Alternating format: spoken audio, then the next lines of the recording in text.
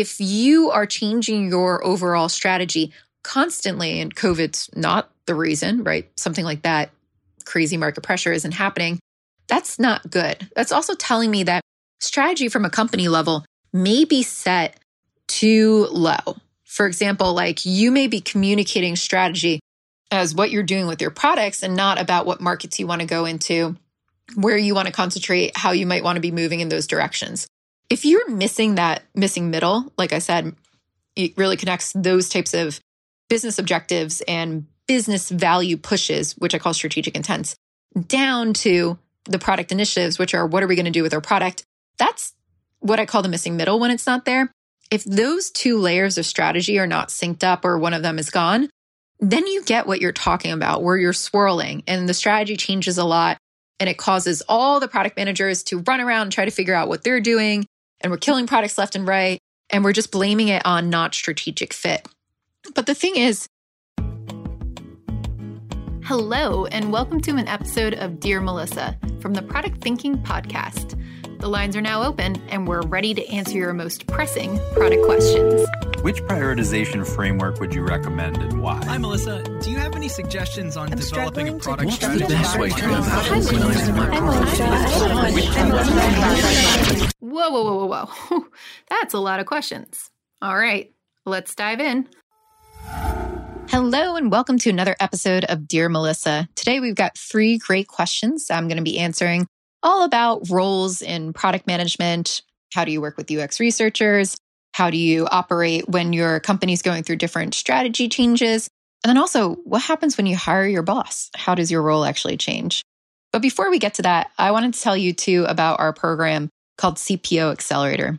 CPO Accelerator, Chief Product Officer Accelerator, is a program for product leaders to really level them up to the C-suite. So we teach you all about the things that you'll have to do to operate as an executive, like setting portfolio strategy and product strategy across multiple products, working with your board, working with your executive team, implementing product operations, growing your team, hiring product managers, all the things that you need to learn in order to make that leap into the C-suite. So we have these cohorts that we run twice a year in January and then also in the fall. In our January cohort, application date is coming up fast. So you have until December to apply for that cohort. We only take about 20 people. It's a pretty rigorous process, but you will get access to some amazing fellow product leaders, and you'll get access to a group of expert chief product officers who love sharing their advice with our cohorts. So if you're interested in joining the CPO Accelerator, go to cpoaccelerator.com, check out the application, check out more about the program. You'll get access to a great network and continue to get access to that even after the class. And we've had some really awesome stories from our alumni making the leap into the CPO role, becoming a head of product over larger companies. Amazing to see the results. So that's why I continue to do it. I hope you'll consider applying. So for today, though, we are going to dive into our questions on Dear Melissa. First question. When do you think a UX researcher should be involved to support discovery? And what activities should they take on within discovery? I assume there's a spectrum for when a researcher should absolutely be involved to when it would be nice to have one. This is a really good question. So dedicated UX researchers tend to come in as a company scales. Usually earlier stage companies don't have UX researchers. The product managers will take it on, the teams will take it on themselves. When you do have a UX researcher, you should really be leveraging them for their expertise, which is doing research. So that doesn't mean they replace doing research for product managers. It means that they help and they aid them. As a product manager, you might want to partner with a UX researcher when you're doing a really big study. Let's say you have to go through all of your different customer segments, really see where the gaps are. You're doing a new strategic initiative where you're trying to reset your strategy, figure out what's coming next with the roadmap. This would be a great time to bring on a UX researcher. What I would do as a product manager is sit down with them, define your segments, look at your personas, try to figure out what questions you're trying to answer with each of those personas, make a game plan for interviews, and then let the UX researchers go out and interview. As a product manager, you can come as well. Maybe you're shadowing them. Maybe you are running the interviews. Sometimes you partner on this. You trade off on it depending on what you see fit. But in this case, if you let the UX researcher take the lead on a lot of this, they might be able to gather so many more insights while you're still working with the development team. You can poke into those insights, but they should be really refining them, turning them into a concise document, highlighting the most important issues, most important problems, showing you snippets of the feedback as well, like anything that they recorded with the users, giving you transcripts so that you can see the results and then start to make decisions. In Products Labs, when we were running deep dive insights, we would call them, our user researcher would go out on behalf of like the VP of product, or sometimes like a new chief product officer was coming into these companies, do a big sweep of user research, anywhere from 10 to 20 customer interviews, distill that down into key insights that would drive roadmap related discussions, and then put them into a document and present it back. And this was awesome because it allowed us to focus on building what we needed to build while they were going out there doing the study, but then gathering all the insights, seeing it firsthand from the customers, and then also figuring out where we need to drill in more, do some follow-up research, and go on with that. So that's a great way to utilize user researchers if you have them. If you don't need to do a really big deep dive like that, you're just doing general research, user researchers are masters at their craft. So as a product manager, I'd sit down with them, be like, here's the interview questions I plan on asking. Do you want to refine them with me? What other methods could we use to actually test these things? How could we gather this information?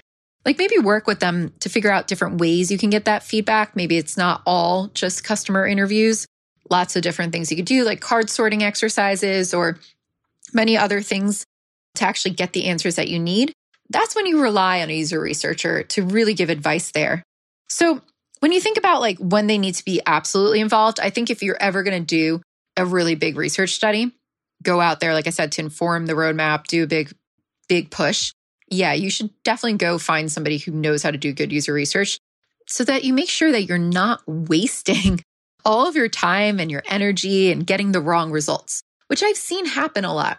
I've seen people go out to do these big studies and they don't learn what they need to learn because of the quality of their questions. So that's when I think they need to be involved. When is it a nice to have? Go all the way down on the other side of the spectrum. Maybe you just need like a small little piece of feedback. It's pretty tactical. You can watch a couple of users that you know about to see how they do it, gain some insight. Maybe it's a nice to have at that point, but you might not necessarily need a user researcher there. But I would think of, when is the risk high that we learn the wrong things from our users when we go out to do user research? And then that is where I would bring along a user researcher, because they can actually make sure that all of your lines of questioning and the things that you're getting out of it are going to be the stuff that you actually want to learn. So that's how I would think about it. Fantastic role to partner with product management. User researchers are fantastic. They're really good at their craft. And if you do have one, definitely utilize them. Bring them along, tag team all your research. It's so much better to have many eyes on research than one pair of eyes, because you might find other insights that other people didn't see, or they might find insights that you didn't see. So definitely utilize your user researchers if you have them. Second question. Dear Melissa, how should product managers maintain strategic fit in large corporations, especially in the midst of CEO changes, COVID, and new technology trends? I'm coming from a financial institution that has separated its innovation group from its business, and in the last 2 years, a large number of products were stopped due to a lack of strategic fit, including my own product. The bank has a very loose definition of strategic fit, referring only to fee income, customer engagement, data, and competitive advantage. How can we balance user centricity versus internal business value and strategic fit? And how am I responsible as a product manager to completely manage all of these vision changes versus what our senior management does, making sure our strategy is adapting? Really good question. There's a couple things in here that I want to call out. One, you shouldn't really separate this innovation group from the business group.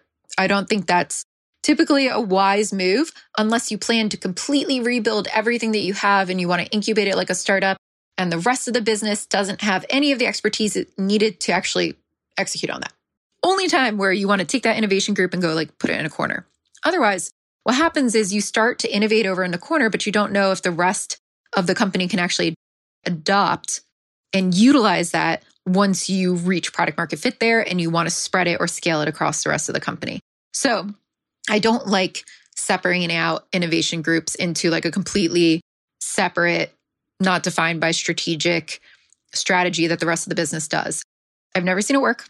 I have seen lots of people do it, but I've never seen it actually be successful.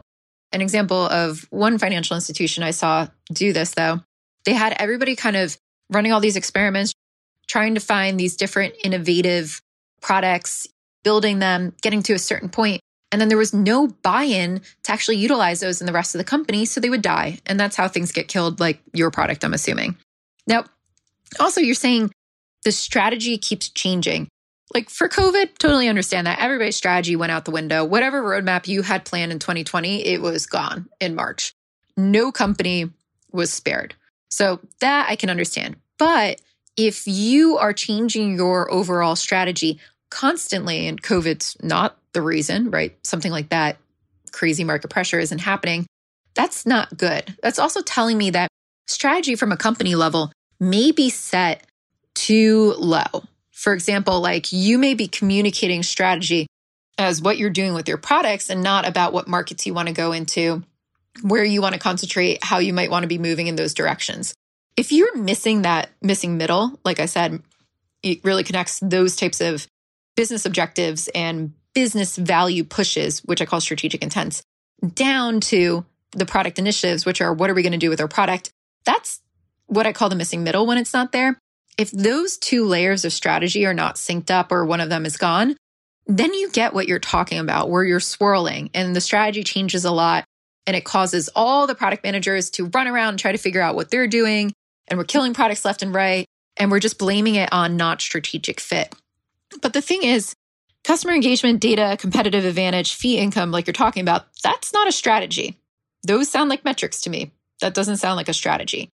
I don't know if your company actually knows what a strategy is, like what a good strategy looks like. And I don't think they have one from what you're telling me. This is one of the most common things I see when I enter companies, especially large companies that are learning how to innovate with software more. They don't understand how to set those directions at the company level and then break it down into high enough level initiatives and product where you're not changing course every single day. So for you, right, like what do you do as a product manager to mitigate these changes? I think you have to keep going back and asking them why, right? Like, why are we changing that? What are you trying to achieve? When I go into companies and I see this as an issue, I start at the top and I start to ask them about their business objectives. I'm like, what customer segments do you want to target? What are we trying to grow in our existing customer segments? Are we trying to go into new ones? How would you prioritize that? What's more important? Let's say I executed on this roadmap and at the end of the year, it comes out and we're leading in this customer segment. We've grown that, but this thing over here was jeopardized. Is that success? Right? Like start asking questions just to try to figure out and pull it out of leadership about what they measure success with. When you have that, then you can start to make strategic decisions about the product on how you're going to achieve it. And you can write that up as the overarching company level. Now that stuff shouldn't change unless you get hit in the face with something like COVID. Like that stuff should stay pretty standard year over year for a couple years at least, so that you can then make the technology decisions on the ground floor working with the developers that will help push you towards those big business metrics. So as a product manager, though, you say, what's my responsibility managing these vision changes versus what senior management should be doing? Like your product vision should stay pretty stable. The company vision should stay pretty stable. If they're changing those all the time, that's a bad leadership team. They don't know, I think, what level they should be operating at. So I would push back and say, all right, tell me, like, don't change this vision. Tell me what the outcomes are that we're trying to achieve here. Can we all commit to these objectives and these outcomes and where we want to go? Based on that, this is where I think we should prioritize our product initiatives. These visions will stay the same. This one might be tweaked or changed. That's how that should all flow. And when new technology trends come out, you can look at that and say, not, hey, we have to embrace AI because AI is a new hotness. This is what I hear every day. Or, hey, crypto's out there. Let's embrace crypto. It's more like, all right, to achieve our strategic objectives as a company and the outcomes of where we want to be, can we harness these technologies to provide more value to our customers or to do our business in a different way that makes it better? That's how we should be looking at new technology trends, not, hey, let's just jump on the crypto bandwagon because it's cool. That's how we have to think about all these things that come up. We have to align it back to our strategy of where we want to go as a company and then make decisions about the product roadmap about where they might be able to fit in. That's how we need to handle it. And as a product manager, you're not in charge of the company vision. You're not in charge of the company strategy.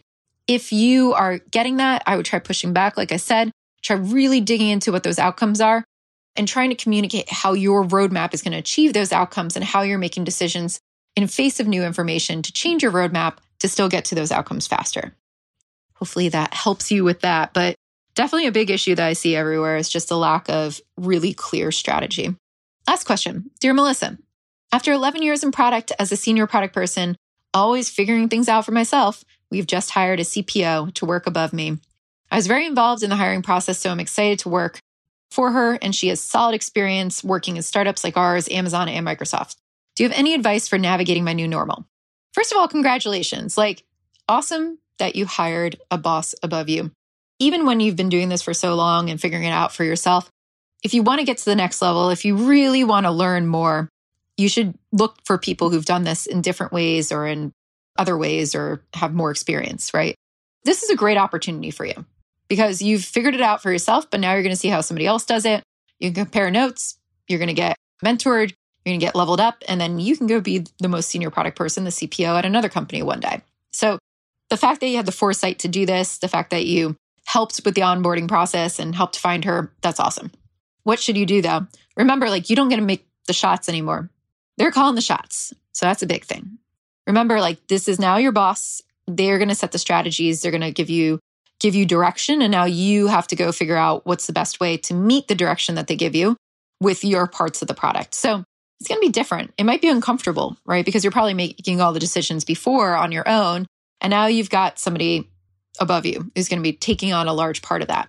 That can also feel much better too. I don't know, about you, but I've seen in a lot of situations when people weren't ready for that level yet, weren't ready for the CPO level, but they were playing it.